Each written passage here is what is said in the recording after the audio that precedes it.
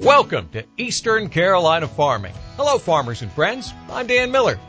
Last week was a bit of a reboot. Vendors getting back online, folks getting back in place. It was a good week for cleanup, whether it be your office, your mobile office, your shop, or mowing the hedgerows. Coming up in just a second, we'll hook up with our Pink Hill studios and get up with Jeff Turner, COO of Murphy Family Ventures, and my co-host. On today's show, we'll talk with Dr. Sandy Stewart, Assistant Commissioner of Agriculture at the state of North Carolina. The topic of conversation is North Carolina and the world. Like a book from a dozen years ago, The World is Flat by Thomas Friedman, we are ever more affected by world events, transportation, weather, and obviously viruses. Our program today is sponsored by Ag Carolina Farm Credit, First Choice Insurance Partners, and the North Carolina Department of Agriculture and Consumer Services. Got to be NC. Good Monday, Jeff.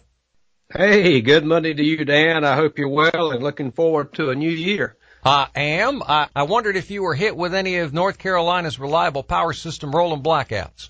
Actually, we were pretty fortunate in our part of the world, but obviously we don't have farms in the Charlotte area, the greater Charlotte area, and along the coast. I think they had some of the same problems, but we were fortunate, with the exception of some of the wind damage prior to Christmas.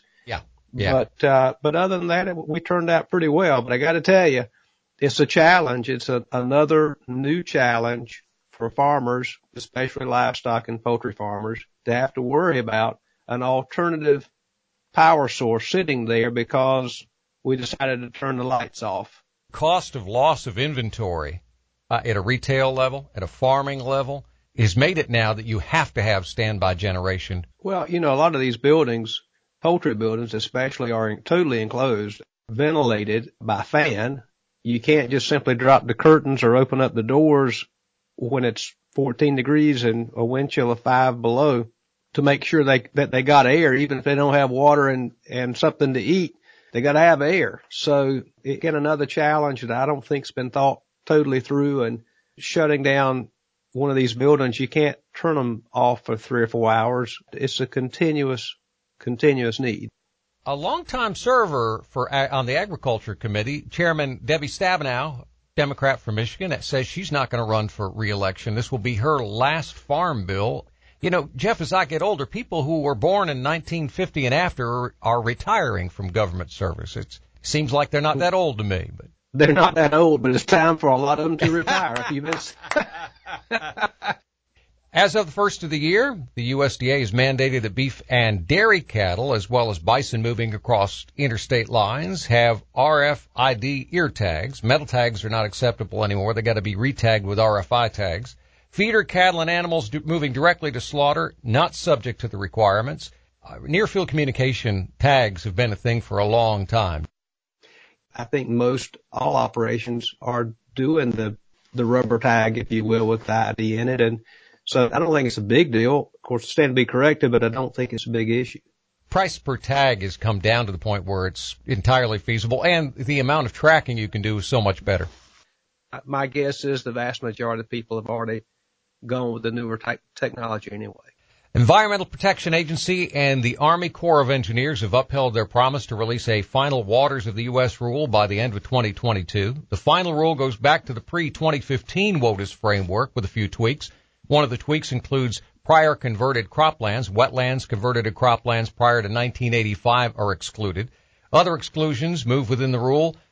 Ditches, irrigated croplands, and artificial ponds for watering livestock. Final rules expected to come out around March 1st. And for those who are not familiar with WOTUS, it establishes limits that draws boundaries on the waters subject to federal protection. Waters that are subject to the Clean Water Act, traditional navigable rivers, terrestrial seas, interstate waters, and the picky part, which is upstream water resources that significantly affect those waters. The Clean Water Act prohibits the discharge of pollutants into navigable waters unless otherwise authorized under the Act. Navigable waters are defined as waters of the U.S.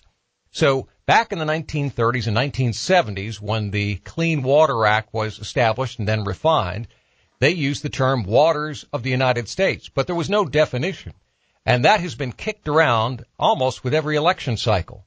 Every time it gets kicked around, it gets changed. It's really hard to operate in an environment that's constantly changing. there are some who would like to say if there's a mud puddle on your property, you know, it's protected. And I don't know if you recall Kika de la Garza. Yeah. That's a name that's not been used. That guy was in Congress back when I was in my 20s. So I know that's how long the battle been going on, because I was with a group who met with him, and he said if you could drive a tractor through it anytime over a 12-month period, as far as he was concerned, it was your property to do what you want to do. Which makes reasonable sense. Does to me.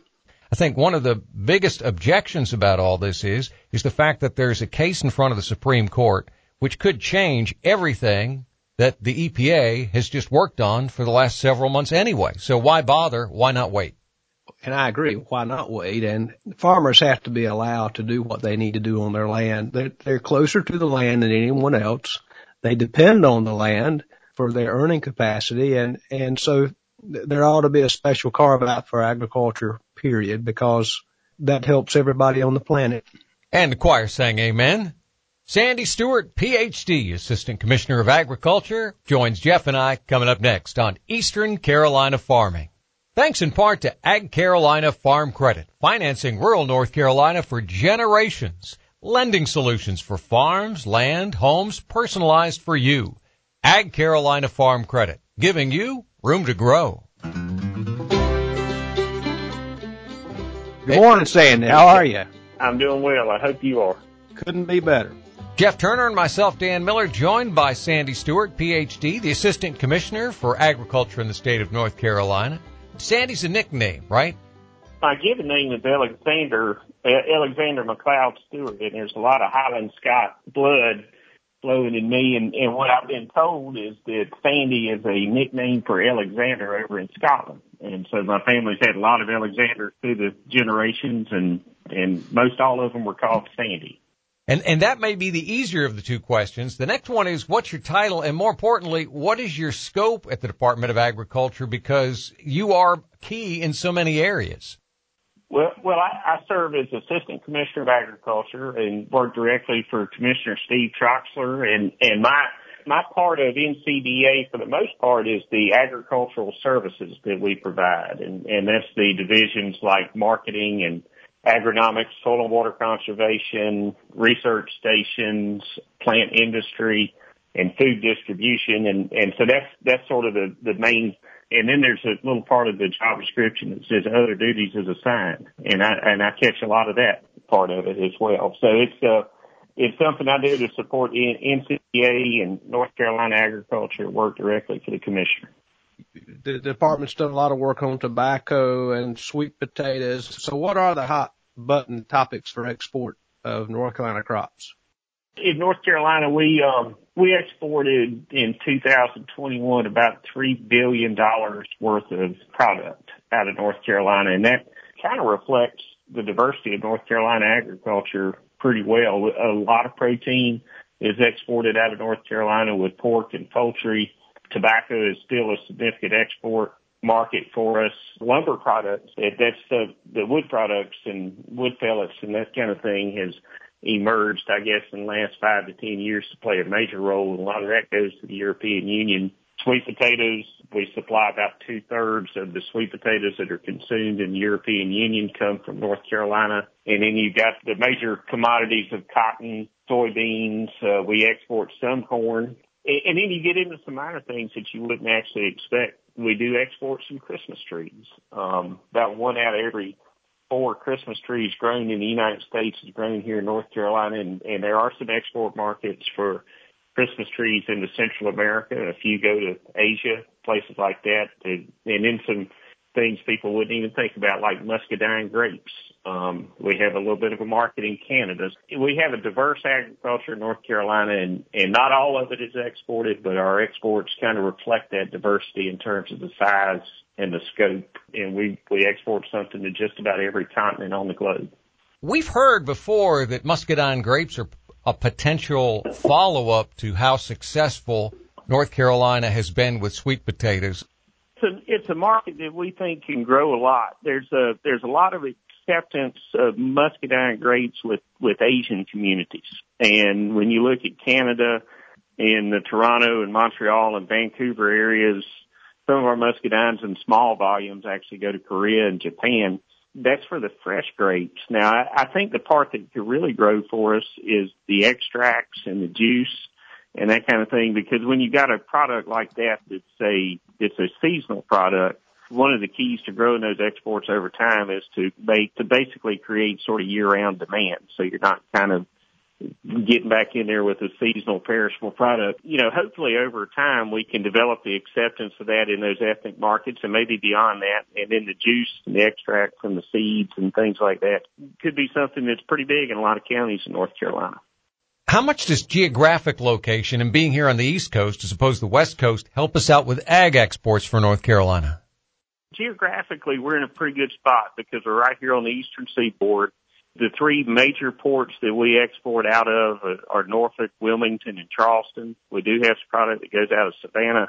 And when you look at those four ports, you can reach just about anywhere in the world. And I'll give you an example of how that is sort of an advantage for us is with soybeans, with containerized soybeans. So if we load a soybean into a container that's grown in North Carolina, it can get to the port relatively quickly, and by the time it reaches its export destination, that bean has been handled very few times compared to a bean that's grown in the Midwest. And so we've got some quality advantages in that regard, in that you don't have as much splits and just damage just from being handled and loaded multiple times.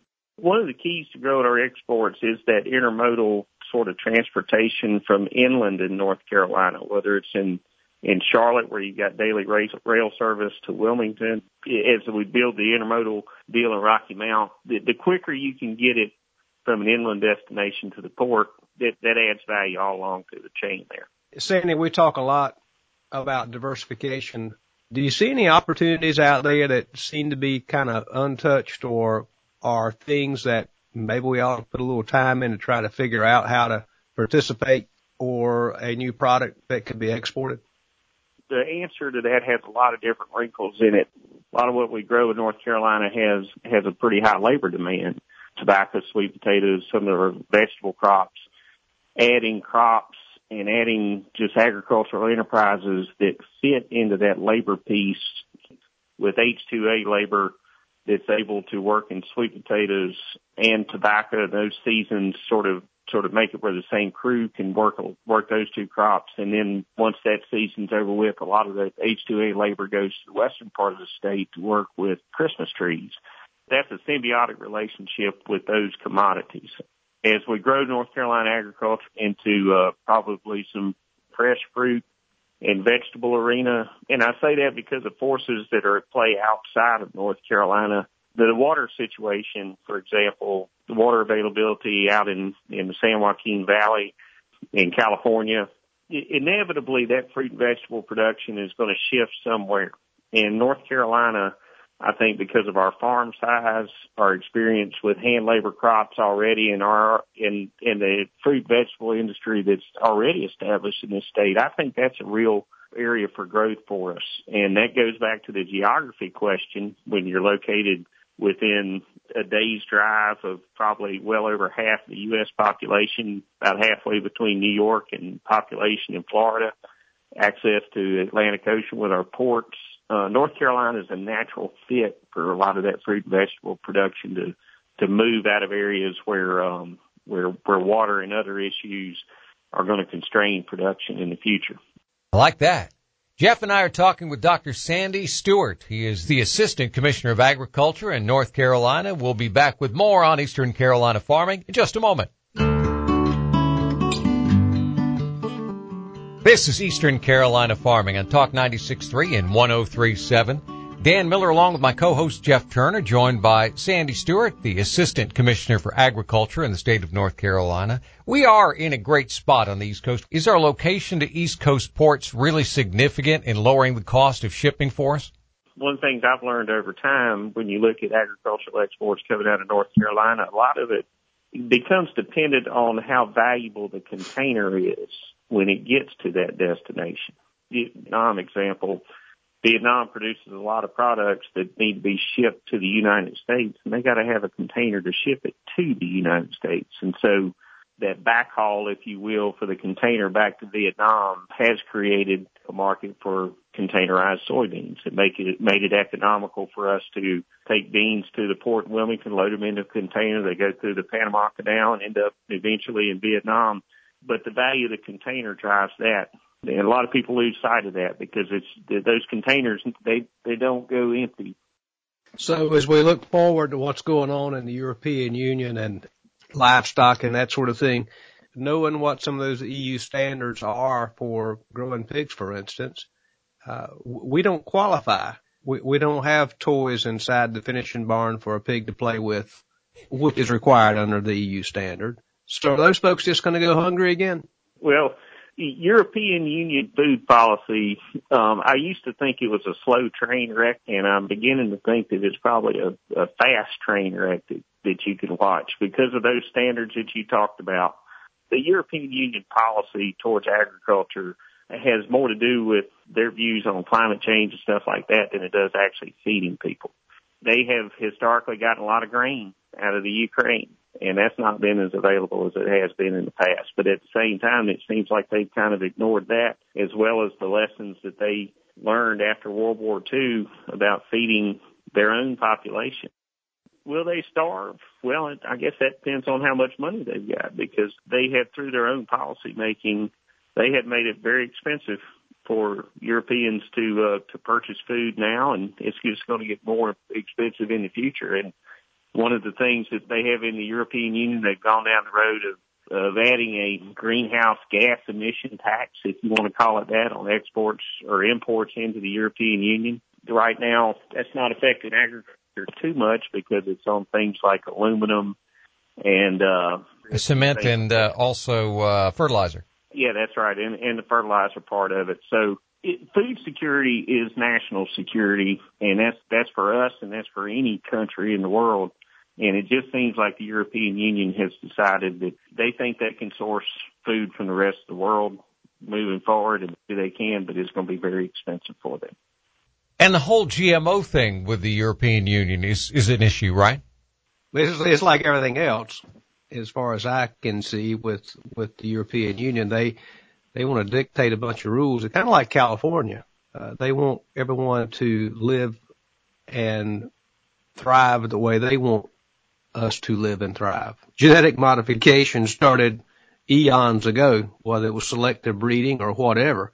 Again, Mexico's got the same problem with corn right now. They're saying no GMOs. Well, they're certainly not eating the same kind of corn that the Aztecs raised, are they? The problem I think that we've had with the European Union for quite a while is we see those standards applied to us, but not necessarily to the rest of the world. And we want a level playing field when it comes to trade. Our sweet potato farms in North Carolina, they're all GAP certified. We've got a very structured labor program with H-2A labor. We produce the most traceable, high-quality sweet potatoes in the world, and we've had a great export market in Europe for quite some time. However, we see European importers, they say that that's what they want as soon as you get a cheaper sweet potato grown in Central or South America or Egypt or North Africa or somewhere like that. Price becomes a factor. We'd like to see not just free trade, we want to see a fair and level playing field around the world. Dr. Sandy Stewart is the Assistant Commissioner of Agriculture in the state of North Carolina. Fascinating discussion, and I hate to curb it there, but we have to. Coming up in just a moment, I'll have a quick look at last week's market recap.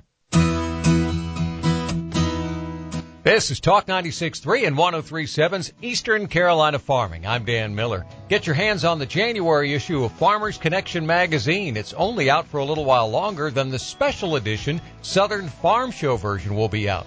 Farmers Connection is a newsprint magazine with listings of new and used inventory at local dealers like Nash Equipment in Burgaw, Carolina Custom Equipment in Wilson, Stevens Truck and Tractor in Goldsboro, and Modern Tractor in Richlands, just to name a few. Grab a copy of the January Farmers Connection at almost any independent farm equipment dealer in North and South Carolina and Southern Virginia. I look forward to seeing the man at the helm of the Farmers Connection, B.G. Mitchell, at the Southern Farm Show, February 1st, 2nd, and 3rd. We'll talk with David Zimmerman from the Farm Show coming up next week. Now we'll look at market prices, and we don't have many prices to compare against as the state information not available the prior week. Number 2, yellow shelled corn. No price comparison, of course. Prices range mostly $6.98 to $7.80 at the feed mills, $7.03 to $7.55 at the elevators through Thursday, January the 6th. Number 1, yellow soybeans were $15 to $15.42 at the processors, mostly $14.61 to $14.92 at the elevators.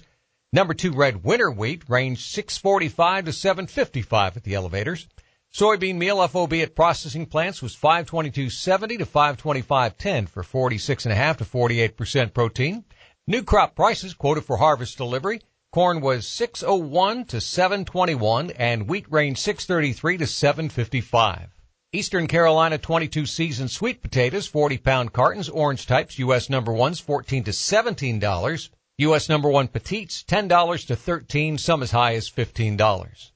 Livestock prices, all per hundredweight, going back and comparing against the week prior to Christmas. February lean hogs were off $5.50 to $80.27. April lean hogs were off $3.07 to $89.65. January feeder cattle off $1.07 to $182.70. March feeder cattle up 95 cents to $185.65. February live cattle up $1.22 to $156.77. And April live cattle up 97 cents to close at $160.67. That's this week's Eastern Carolina Farming. If you miss a show, play the podcast on demand at ecfarming.com. There you'll find links to our sponsors, Ag Carolina Farm Credit, First Choice Insurance Partners, and the North Carolina Department of Agriculture and Consumer Services. Got to be NC. Eastern Carolina Farming is a production of Interbanks Media. Support the program. Tell your vendor to call Hank Hinton at 252-355-1037. For Jeff Turner and myself, Dan Miller, have a great week.